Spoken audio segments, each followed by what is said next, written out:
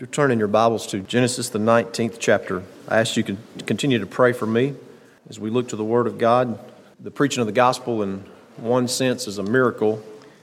And sometimes I think what a miracle it is when I am led or find things that the Lord burdens me to preach on. It comes from a lot of different directions. And I don't mind telling you, the direction I got for looking at this morning was from one of our little church members. He knows who he is, and so I won't call his name or embarrass him. But it was interesting to me that this subject was requested or asked about. Recently, I was visiting with a pastor of another church, and he was putting together a youth-oriented Bible study, for the younger folks, not excluding the older folks by any means. But as you know, for years, we've been carrying on an ongoing Bible study kind of focused on the college age and young adult, teen age at different times. And so this brother said, I had it all planned out, what he was going to talk about. He said he had John 3:16 worked out from every angle to share with the young folks. He said, well, I'll ask our young folks that are going to participate in this, what do they want to hear about? And it was not John 3:16. There's nothing wrong with John 3:16 and hearing about the truth of that, but this brother said the question that was on several of their minds was about the woke culture, the sin of sodomy. How do we process that? What does the Word of God say about that? So as a minister of the gospel, I want you to understand, I can miss it. I can miss the subjects that we need. I'm a man. I'm human. But I don't want to. One of the ways that we can get direction, aside from the Holy Spirit of God just leading us there, is communication. If there's something on your mind, if there's something burdening you that you want to hear about, it could be a one-on-one Bible study, it could be a group Bible study, it could be a burden to preach about it. So don't forget, just because I stand up here behind this piece of wood, this is not a high tower. It should not be a high tower. It should be accessible, and you should express yourself on what is burdening you, okay? That helps me find direction. By the way, many times people have asked me questions. It's something I've already been studying on. So today, we're going to read a portion of Scripture here and then take some lessons from Lot. That's the title of the message, is Lessons from Lot. Genesis 19:1. And there came two angels to Sodom at even, and Lot sat in the gate of Sodom. And Lot, seeing them, rose up to meet them, and he bowed himself with his face toward the ground. And he said, Behold now, my lords, turn in, I pray you, into your servant's house, and tarry all night, and wash your feet, and you shall rise up early and go on your ways. And they said, Nay, but we will abide in the street all night. And he pressed upon them greatly, and they turned in unto him, and entered into his house, and he made them a feast, and did bake unleavened bread, and they did eat. But before they lay down, the men of the city, even the men of Sodom, compassed the house round, both old and young, all the people from every quarter. And they called unto Lot, and said unto him, Where are the men which came into thee this night? Bring them out unto us, that we may know them. And Lot went out at the door unto them, and shut the door after him, and said, I pray you, brethren, do not so wickedly. Behold now, I have two daughters, which have not known man. Let me, I pray you, bring them out unto you, and do ye to them as is good in your eyes. Only unto these men do nothing. For therefore came they under the shadow of my roof. And they said, Stand back. And they said again, This one fella came in to sojourn, or journey among us for a while, and he will needs be a judge. Now will we deal worse with thee than with them. And they pressed sore upon the man, even Lot, and came near to break the door. But the men put forth their hand and pulled Lot into the house to them and shut to the door. And they smote the men that were at the door of the house with blindness, both small and great, so that they wearied themselves to find the door. Y'all pray for me, because I don't want to come across as hateful. I'm going to make myself not be hateful. I don't feel hateful toward this subject.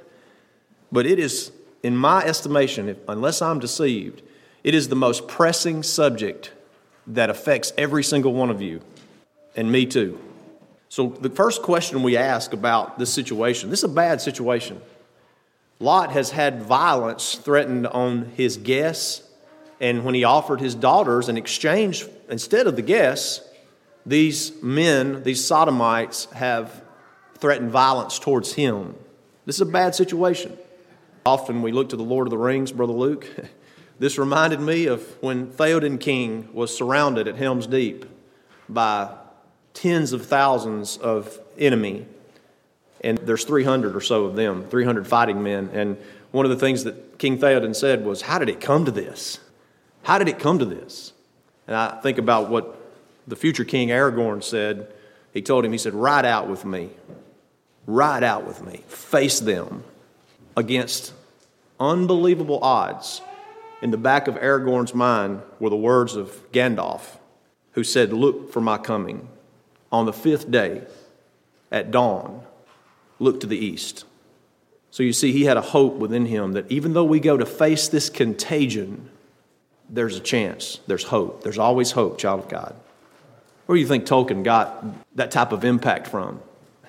So how did he come to this? How did Lot get in this situation? I want to give you a little bit of background about Sodom, the nation, the city-state of Sodom. If you look to Genesis, the 13th chapter, that's where you first have it mentioned. By the way, this is the post-flood world. The world was judged by God for many, if not all, of the things that are now happening again in Sodom after the flood. In Genesis 13, you have the account of where Abraham and Lot separate. And it says in verse 11 that Lot chose him all the plain of Jordan. And Lot journeyed east. If you read back up just a little bit, Lot lifted up his eyes in verse 10, beheld all the plain of Jordan, that it was well watered everywhere, before the Lord destroyed Sodom and Gomorrah, even as the garden of the Lord, like the land of Egypt, as thou comest unto Zoar. And Lot chose this, and it says in verse 12 that he pitched his tent toward Sodom. Now look at verse 13. But the men of Sodom were wicked and sinners before the Lord exceedingly. This was already a very bad place. And when Lot, how did it come to this? Lot pitched his tent toward Sodom. He became friendly in the sense of associating with and having commerce and such with Sodom. If you want to go back just a little bit before, how did Sodom come to this? It says the men were wicked and sinners exceedingly before the Lord. You don't have to turn there. I'll be happy to give you the site later. But in Ezekiel 16, hundreds of years after the days of Sodom, the Lord says to his nation in Ezekiel, he says in verse 48, as I live, saith the Lord God, Sodom thy sister hath not done, she nor her daughters, as thou hast done, thou and thy daughters. He's speaking to his nation. And that was a real insult, a real slap in the face. He said, your sister is Sodom. He says, behold, this was the iniquity of thy sister Sodom. This is how it all began. Listen to this. This was the iniquity. Pride, fullness of bread, and abundance of idleness was in her and in her daughters. Neither did she strengthen the hand of the poor and needy. Now don't think that he's throwing that all off on the ladies, the daughters of Sodom. He's speaking of Sodom in a female sense of being a sister. So he's not just picking on the women. You understand? It was the men. It was the culture of Sodom. And it began with pride. They were lifted up in pride. Is there any way around connecting that to what you see out there in the gay pride movement today? You know, God hates pride, period. Amen. And isn't it interesting that that movement would select something as a banner that God hates? Pride. That's what happened to Sodom. That's how they started in the direction of where they wound up. It was pride. And they were also very prosperous. Fullness of bread and abundance of idleness was in her and her daughters. In other words, the society of Sodom, the culture was bent on recreation. That's what they wanted to do. They wanted to just recreate. They just wanted to have fun. I'll do my job, pay the bills, do what I got to do, and then just have fun. With no regard for the glory of God. Okay? So when you back up and see how did we get here, notice what it says. Pride, fullness of bread, abundance of idleness was in her and in her daughters. Neither did she strengthen the hand of the poor and needy. So don't ever forget that in Sodom, there was the poor and needy. Now, it just kind of begs the question, who are the poor and needy? Well, you can get no poorer and no more needy than a child, right? So we know without question that they had children in Sodom. But then there's also people in the society that maybe didn't have as much prosperity as others, and they were neglected. They were marginalized because of the prosperity and the pride of Sodom. Notice it says in verse 50, and they were haughty. That's prideful. And they committed abomination before me. Therefore I took them away as I saw good. The Lord said it was good for me to take away Sodom, to wipe it out, because of the abomination of where they wound up when they started down that slippery slope. Now, if you want to know a little more specific details about what exactly was going on in Sodom, you can look at Leviticus, the 18th chapter.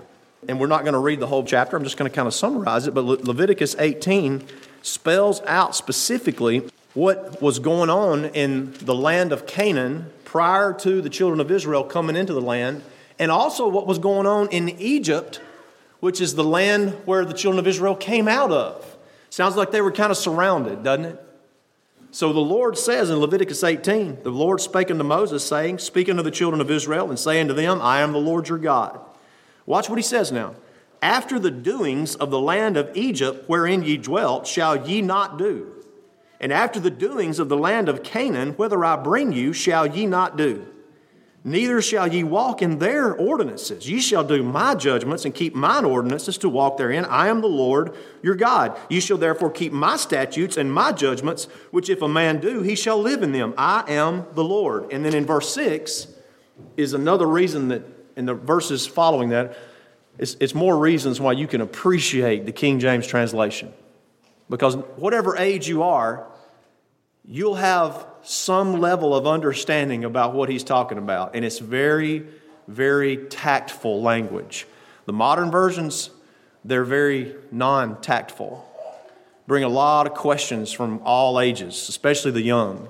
So in verse 6, you have him detailing what was going on in Egypt and what was going on in Canaan. And it gives you an idea. It helps you understand why God wanted the Canaan land cleansed before his people came in there. He said, I don't want you mixing cultures with these people in Canaan land. This is one of the reasons, because of what they were doing, how they had defiled themselves. From verses 6 on down to verse 20, basically, you have the Lord detailing relationships that were inappropriate. Completely inappropriate relationships. And whatever age you are, you can understand what he's talking about. It deals with inappropriate relationships that were not godly, were not appropriate. And you only have to read a verse or two and go, okay, I get it. And then you come on down to verse 21, and the Lord says, this is something that Egypt is doing and Canaan is doing, and it's inappropriate. It's ungodly before me. He says, thou shalt not let any of thy seed pass through the fire to Molech. Neither shalt thou profane the name of thy God. I am the Lord. This is abortion. You see, the societies that were in Egypt and in Canaan and in Sodom, because this is like a boilerplate that lays on Sodom also. They were doing these things. It's not the Lord saying, now don't get into this. It's the Lord saying, you'll see in a moment, these societies are doing these things, and you are commanded not to do these things. The inappropriate relationships that he describes in the first few verses were going on in Egypt and in Sodom and in Canaan. He says abortion, the murder of children, of babies, was going on in Egypt, in Canaan, and in Sodom. In verse 22, it says, thou shalt not lie with mankind as with womankind. It is abomination. The word abomination means disgusting. It means something that would make you sick. You know, have you ever maybe drank milk that was a little too ripe, that was a little past the date, and it had that taste to it? I mean, I have. I'm notorious for trying milk that is after the date. Sometimes I've tried it just to see how long it would last. I'm not kidding you now. We had one that lasted a week and a half after the date. Sister Tracy wouldn't touch it. But I kept trying it until I was like, nothing wrong with that. It tastes fine. And I tried to drink it all up. I just don't like to waste things. But have you ever had something where you drank it and it just spewed it out? I mean, it just was awful. Tasted terrible. Last night, Sister Tracy cooked some great great chocolate chip cookies. And I'm one of those guys that likes the dough, you know. And so the dough thing was in the, I couldn't believe she put the thing that had mixed up the dough in the sink. I'm like, give it to me. I'll walk around the house and lick it clean like a cow licking a salt block, you know. And so I picked it up out of the sink and I started, getting the fork, scraping it off and eating it. And I didn't realize somebody had gotten soap on it. And I'm telling you, Asher was standing there, the guys were standing there, I was spitting it out in what's wrong? It's got that, and not just soap, it's the dishwashing soap. It's really strong. And it took me a while to get that taste out of my mouth. Get that mental image. That's how God views that particular sin. It's disgusting to him. Remember this. What you see walking around with a smile on their face or on its face, seeming to be happy and in love and all of this stuff, when God sees that, he sees everything and it disgusts him. It's an abomination. He doesn't just see what you see on the advertisements and in some of the movies and things that are on. Everything looks happy and wonderful. And he doesn't just see it. He sees the disgusting aspect of that type of relationship. It's an abomination to him. And let me just say this now. It should be an abomination to you too. We'll speak some more about that in a moment. Thou shalt not lie with mankind as with womankind. There were men lying with men in Egypt, in Canaan, and in Sodom. It's an abomination. Same thing, women and women, same thing. Watch verse 23. Look at the progression. Neither shalt thou lie with any beast to defile thyself therewith. You say, Brother Tim, are you telling me that there were people having relationships with and marrying their animals in Sodom and in Canaan and in Egypt? Yes. It's exactly what the Lord says. Bestiality. Neither shall any woman stand before a beast to lie down thereto. It is confusion. Now watch the language. Defile not ye yourselves in any of these things, for in all these the nations are defiled, which I cast out before you, and the land is defiled. Therefore I do visit the iniquity thereof upon it, and the land itself vomiteth out her inhabitants. It says it's an abomination, it's disgusting, it makes you throw up. The Lord described the land. They had defiled the land even by what they were doing. And he said, I will vomit out the inhabitants of the land because of their disgusting practices. Is that clear enough?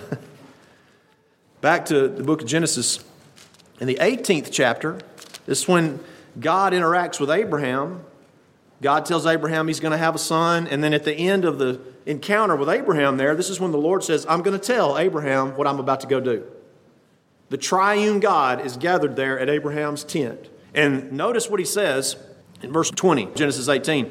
Because the cry of Sodom and Gomorrah is great, and because their sin is very grievous, I will go down now and see whether they have done altogether according to the cry of it, which is coming to me, and if not, I will know. The definition of the word cry is a shriek, like a cry for help. It's not like a chant or some other type of party type cry. It is the shriek of a victim is what that is. Does that make sense? You say, how do you know that, Brother Tim? I can prove it to you from the Word of God. Nehemiah 9:9 uses the same word. It says, Nehemiah says, Thou didst see the affliction of our fathers in Egypt and heardest their cry by the Red Sea. Do you think that they were partying and chanting by the Red Sea as the Egyptian army closed in on them?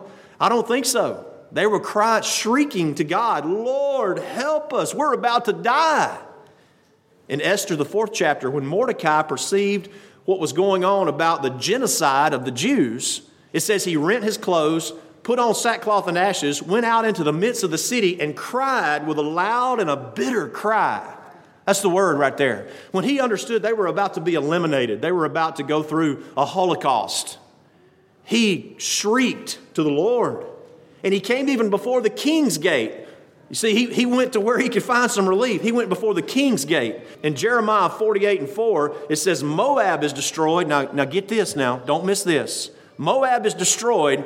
Her little ones have caused a cry to be heard. Are y'all with me? This is the cry of the little ones of Sodom. That's part of it. It's also the poor and the needy and those that are victims. You see, this was a very violent society. Very violent. So you see Lot's dilemma? Could it be any clearer about what he's dealing with? You see, the woke mentality was around even back then. Okay, you say, what exactly is the woke mentality? I want to share with you just a little bit about what that is. The definition of woke is to be aware of and actively attentive to important facts and issues, especially issues of racial and social justice. That doesn't sound too bad, does it? That's not that threatening, but as the saying goes, the devil's in the details. Woke nowadays refers to being aware or well-informed in a political or cultural sense, especially regarding issues surrounding marginalized communities.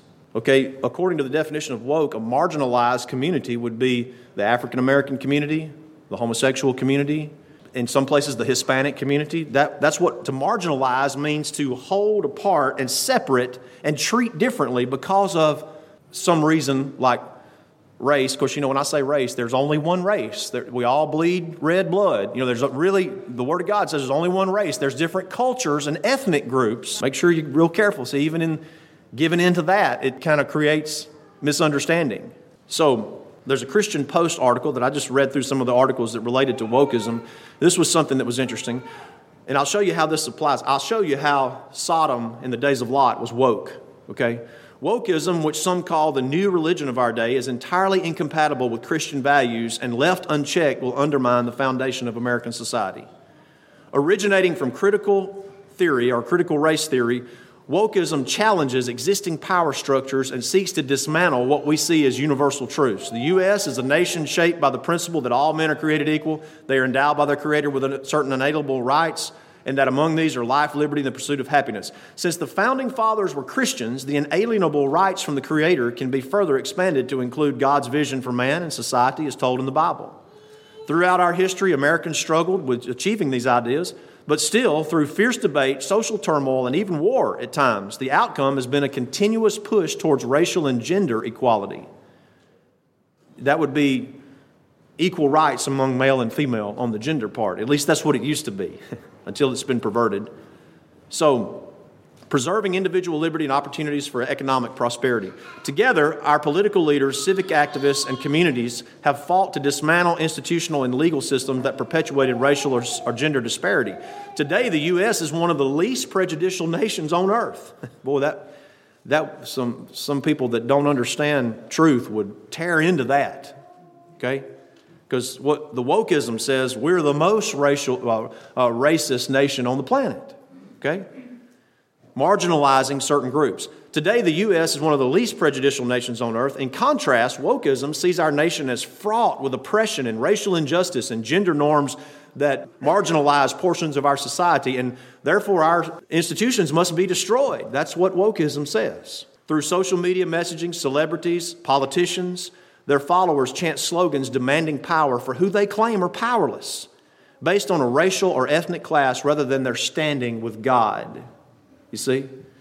They require all of society to abolish traditional gender norms of males and females and assert that gender is a spectrum that the individual can self-determine. Their religion relies on control and power to impose their ideas, from which violence would be a natural consequence if people do not conform.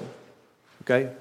That's enough reading from a Christian article. But I want you to understand that's exactly what is happening to Lot as he stands there in the door with the men of the city gathered around. That's exactly what's happening to him. Notice when Lot says in verse 9, when Lot says in verse 7, do not so wickedly. You see, Lot is taking a stand that what you're seeking to do is wicked. They're demanding that these men, these two angels, who they don't understand are angels, they don't understand, these guys are basically, you might say, superheroes. They're God's agents. I dare say that they may be the Son and the Spirit. I can't really prove that, and it's kind of a side thought, but you had God, the triune God, standing there with Abraham, and two of them leave.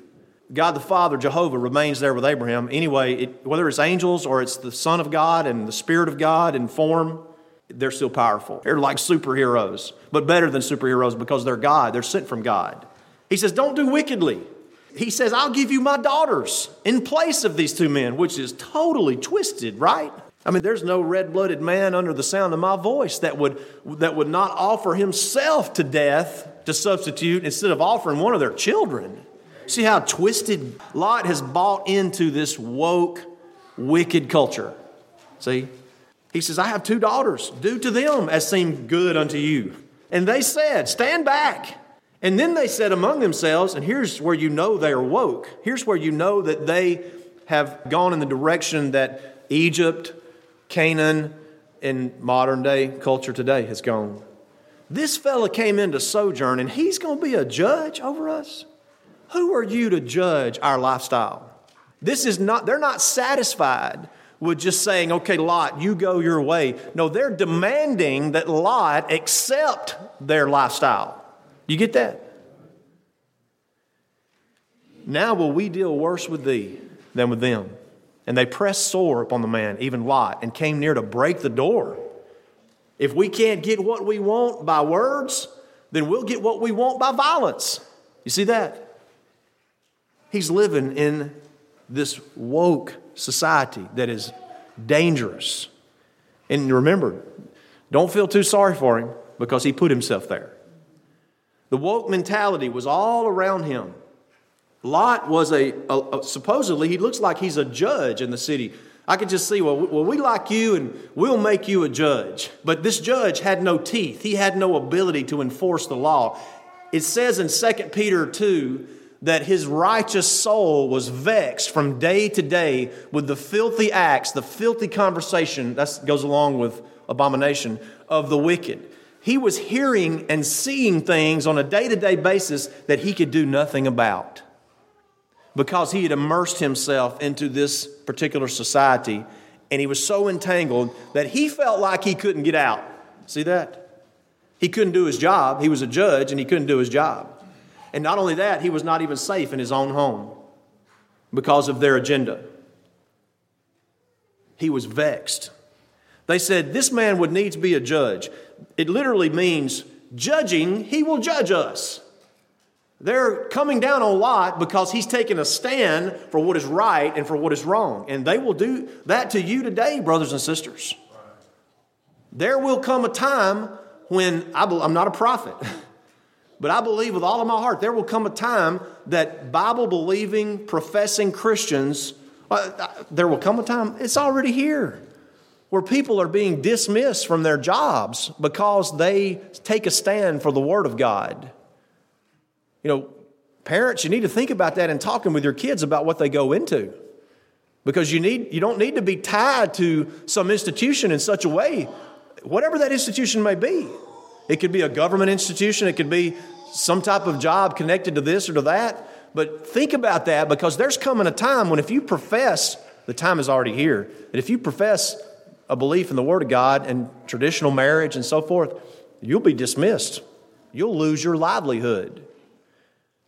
I'm not a prophet again, but I fully expect at some point, even in the Deep South, that someone like me, who is a licensed member of the state bar, when it becomes apparent that I'm not going to give in on these truths from the Word of God, and I'd rather lose my law license than to dismiss the Word of God and to stand for that. Y'all understand that? So you need to be thinking about that in terms of who's going to preach for you down the road. It may be that the man that preaches for you cannot even hold a secular job because of the conditions of the culture. Are y'all with me? You say, that'll never happen. It's happening right now. And look, I'm not an alarmist. I'm not trying to say, oh my gosh, we got to go and hide, or we got to start a commune. I'm not saying that, because you'll see right here, there's great hope. Gandalf said, look to my coming on the morning of the 5th day. Look to the east. The Word of God says, look to me, look to the Lord, because there's always deliverance with the Lord. And the Lord is always going to have a presence here on this earth. I'm not saying the times are going to be easy.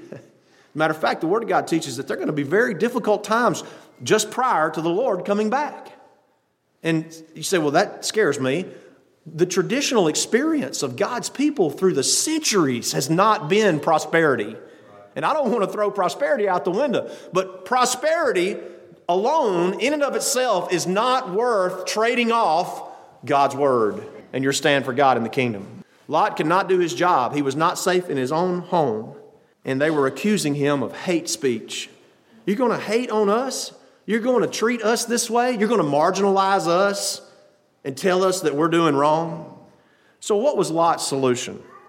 Well, as it is for you, and as it is for me in any circumstance, Lot's solution was divine intervention. You hear me? Don't ever forget that if the whole world goes woke, which it pretty much has, or the whole world says you are committing a crime because you're taking a biblical stand that this is sin, this is wrong, and this is righteousness, and this is right. It doesn't matter if you're the last person left on the face of the earth. Lot was the last person left in Sodom who had any idea or any concept of the truth of right and wrong. He was the last one. And here comes divine intervention. The men who were trying to break in, trying to destroy him, with one movement, the angels smote them with blindness. And I'm going to tell you, that's prophetic and it's for real. It really happened, but it's also metaphorical for us today. The folks that are caught up in that movement are blind. They cannot see your position. That doesn't mean you be quiet about it. They cannot see your position, and they're blind because the sin, that direction that takes you, completely blinds you. It says that in the book of Romans, that they are given over to a reprobate mind. Now, they may be beyond your reach, but they're not beyond God's reach. Praise God. Don't ever forget that. So they smote them with blindness. And it says the men said to Lot. So you can just picture the dramatic scene that is going on here. Notice it says that when those men were smote with blindness, they were still trying to find the door. They were both small and great, and they wearied themselves to find the door. They're so mad, and they're blind. Instead of falling down on their knees, say, "Oh, Lord, help me, I'm blind, I need my sight back." They're so mad that they're still trying to claw and find the door so they can go on their insane deeds that they're trying to accomplish, even though they're blind. That's probably the scariest part about the whole thing, isn't it? So you can almost just hear the clawing that's going on at the door and the walls as they're wearying themselves to find the door. Where's the door? Where's the door? I can't see. And inside, the angels are saying, "Who else have you got here? Hast thou any here besides son-in-law, sons, daughters, whatsoever thou hast in this city, bring them out of this place." It took divine intervention to ultimately deliver Lot. And now listen, don't let yourself get in the position that Lot was in, where it takes God miraculously sending two angels to deliver you. Don't let your mind and your heart succumb to the culture, the wicked culture, till you get to that point to where the only hope you've got is some miracle. That's a miracle to follow the Lord in and of itself. But you see, Lot had to have this divine intervention, this miraculous event take place in order to get him out from this terrible situation he was in. A lot of people learn in life by the hard knocks of life. They just keep running into walls, and the dead ends they run into, teach them that they have to go another way. That's a rough way to live. You know that? That's a hard way to live. You don't have to live that way. By the grace of God, the Word of God is there for you, especially the Proverbs, so that the young man, the young woman can avoid running into those dead ends again and again and bloodying your forehead from running into those dead ends and going through these terrible tragedies. And God has to send a miracle to get you out of those. Quite honestly, there's times when God doesn't send a miracle. He just leaves a person to go the way that they've chosen, and the next thing you know, they're like Samson or something. They've reached the end. There's nowhere else to turn. There's only one place, and that's the Lord, up. You see? Let's don't be the type of people that learn from tragedy or from mistake after mistake after mistake. And that's what Lot did. He made mistake after mistake after mistake after mistake until he is so tied in and surrounded that he can't see a way out. And God sends a miracle, divine intervention. Listen, let me just give you another lesson from Lot. If you have one single godly friend in your life, that one godly friend is worth more to hang on to than 100 friends who are not godly. Are y'all listening to me? One single godly friend. And look, Lot had the ultimate friend in his life. You know who that was? It was his uncle, Abraham, who was declared to be the friend of God. One single God. Some of you may say, maybe you're having a little pity party and say, "Well, I don't have any friends." Brother Tim's been there. Many times riding on the tractor on the back 40. Y'all always go back to y'all. I know y'all think that I was, psychologically affected by cutting hay, raking hay, baling hay, fluffing hay, all that. I mean, it definitely shaped who I am. But there was many times on the tractor I said, I ain't got a friend in the world. Nobody knows I'm out here. Well, Daddy knew I was out there because he put me out there. And whether I realized it or not, Daddy was my friend. He was making me work. Praise God. But we've all been there. I've got a friend in the world. Let me just say this. You ever heard the song, Jesus, what a friend of sinners? You may not have a friend in the world. I'll grant you that. Maybe you don't. Maybe not. But you've got an otherworldly friend named Jesus Christ. Jesus, what a friend of sinners. I didn't realize when I was out there poor-mouthing my life and myself and lonely and thinking I didn't have a friend in the world, the Lord Jesus Christ was riding that tractor with me. Why didn't I talk to Him? Why didn't I have a conversation with Him? Lot had the friend of God in his life, and he let him go over confusion and prosperity. That's why he let him go. And he could have gone back at any time. Many times he had the opportunity. Pack up the family and head back west. But he didn't do it. One of the greatest lessons that you can get from Lot is if you have a godly friend, hold on tightly to those friends. Hold on to them. They won't let you down. They're not perfect, but they won't let you down, you see? Listen, you say, well, I don't have any friends. I'll volunteer to be your friend. You say, well, Brother Tim, I'm 14 or I'm 17 and you're 51. It doesn't matter in the kingdom of God. It doesn't matter. One of my best friends in the world when we first came to this church years ago, aside from my wife, of course, aside from her was Brother Mackie Deason. We shared a common view, a common vision, and he strengthened me, and he was way older. I want to tell you how much, but he was way older than me. It didn't matter. I'll be your friend. And you don't have to tell anybody, if you're embarrassed of me being your friend, you don't have to tell anybody that I'm your best friend. I won't be offended by that. Godly friends will celebrate your victories, and they will enter into the grief of your defeats. They won't be jealous of you. They won't hate on you. They'll be happy for you when you succeed, and they'll be there for you when you fail. That's a godly friend. That is a great lesson from Lot. Hold on to your godly friends. Another lesson from Lot when it comes to Sodom is get out. Get out. That's what the angels are doing. If you go follow on the reading here, there were two angels, right? That's what it says. And so finally, after they were, chastening Lot, trying to get Lot to come on, and he's just messing around. He just won't get out.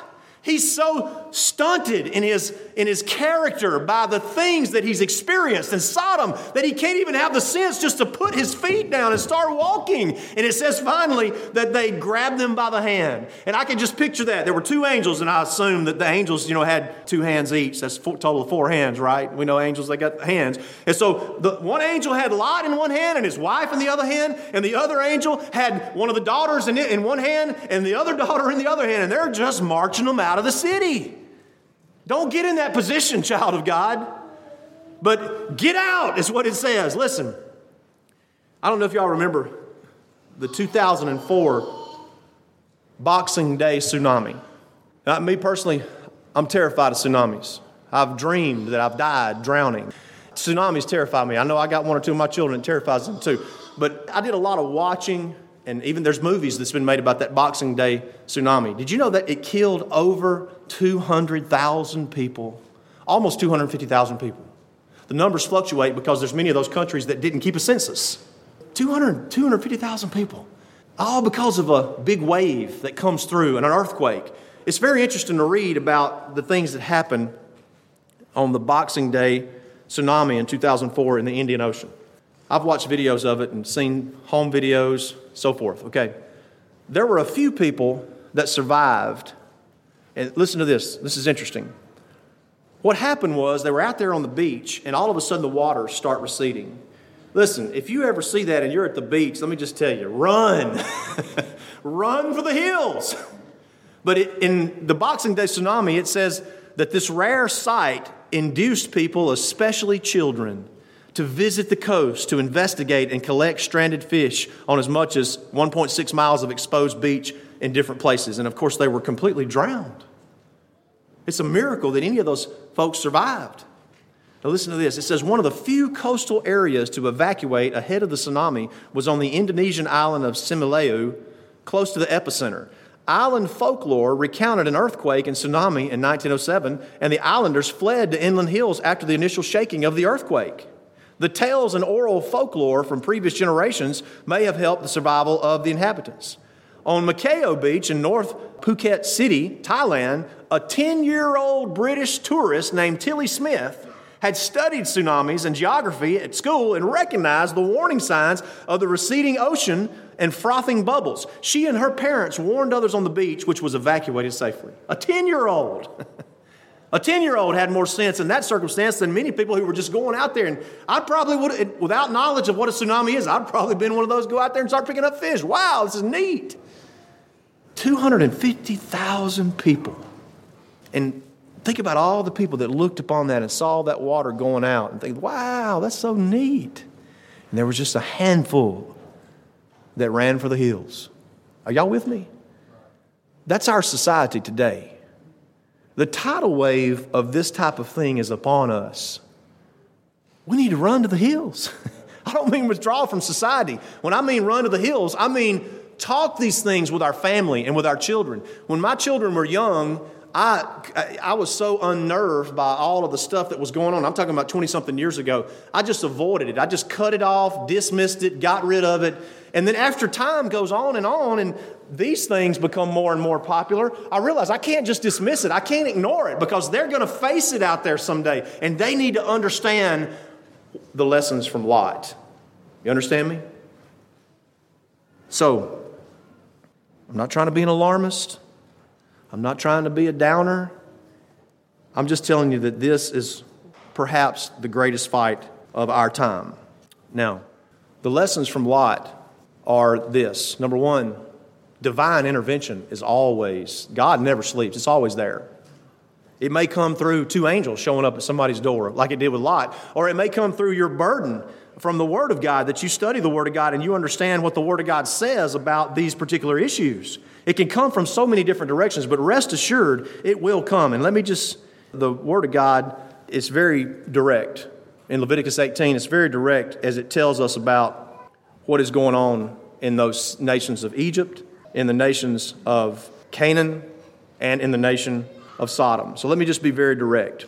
It does affect you whether you realize it or not. You can't hide from it, okay? You can't hide from it. So in one sense, the men of Sodom, as they did with Lot, they have gathered around your house.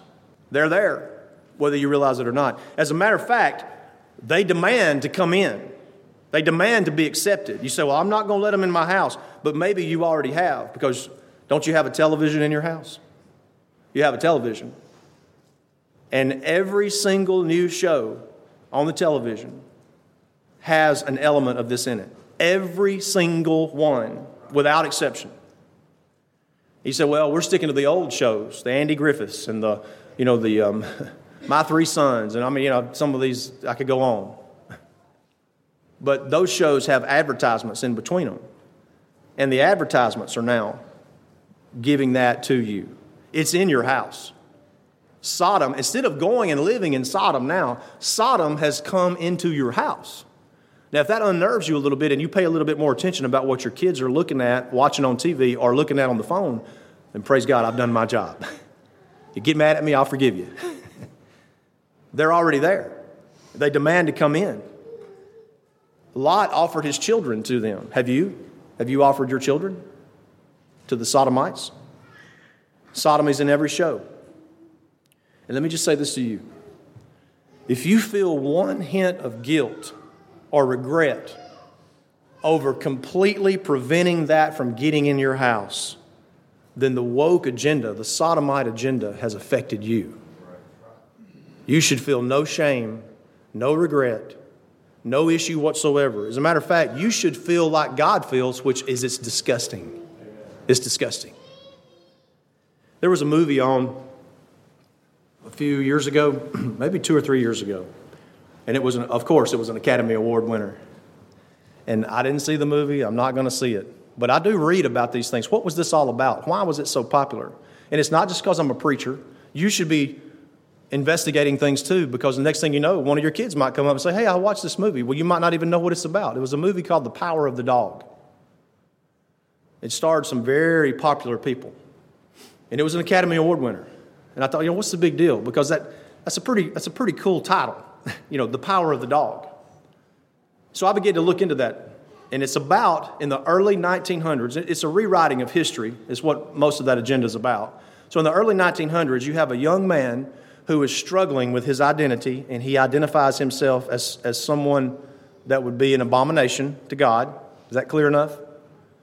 And there is a supervisor over the ranch that he works on, and this man is a harsh man, and he's a hateful man towards that especially, which basically in those days was unknown.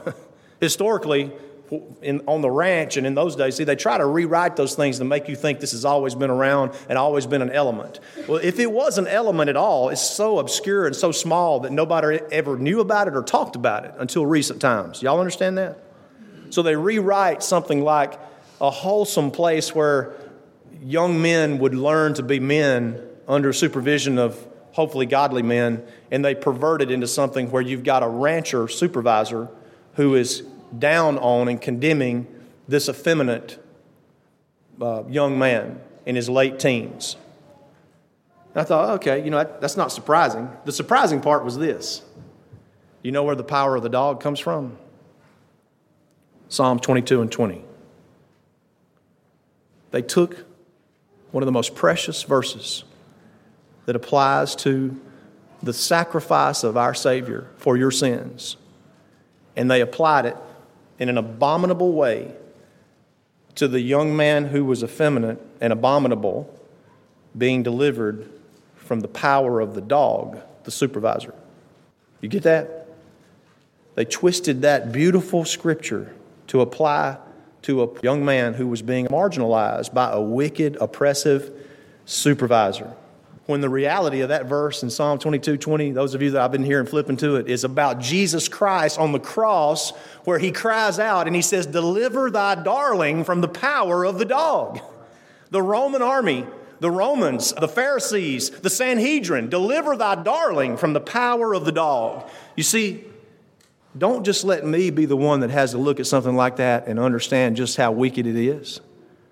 Don't be oblivious to the agenda that's at your door, maybe inside your house, knocking on the door, demanding to be accepted and let in. There's always divine intervention. Hey, who knows? Maybe today, maybe this message is divine intervention for us to be truly woke. And I mean woke to the Word of God, woke to the kingdom of God, wake up to the things of God. As Paul says, awake, rise and shine, Isaiah said. Rise up and understand the issues that are before us. Lessons from Lot. God is always on the throne. He never sleeps. There's always divine intervention. Young, old, middle-aged, whatever you may be, do not let go of your godly friends and get out. Or, in our circumstance today, keep it out. Keep it out. It's not a lot of fun preaching stuff like this. But with all that's within me, from the tip of my toes to the top of my head, I believe that we need to hear things like this so that we can process what's going on around us. Because it's all around us. And one sweet day, God's going to give us complete deliverance from this wicked world system. And we're going to have glory, glory, and glory forever in heaven. But until then, let us battle on. Let us fight on. Let us fight for our children, fight for our spouses, fight for our friends, fight for the kingdom of God. We have the power, we have the tools, we have the weapons that God has given us, and it far surpasses any weapon of man. If there's one or more here that would like to follow the Lord in New Testament baptism, we give you that opportunity as we stand and sing.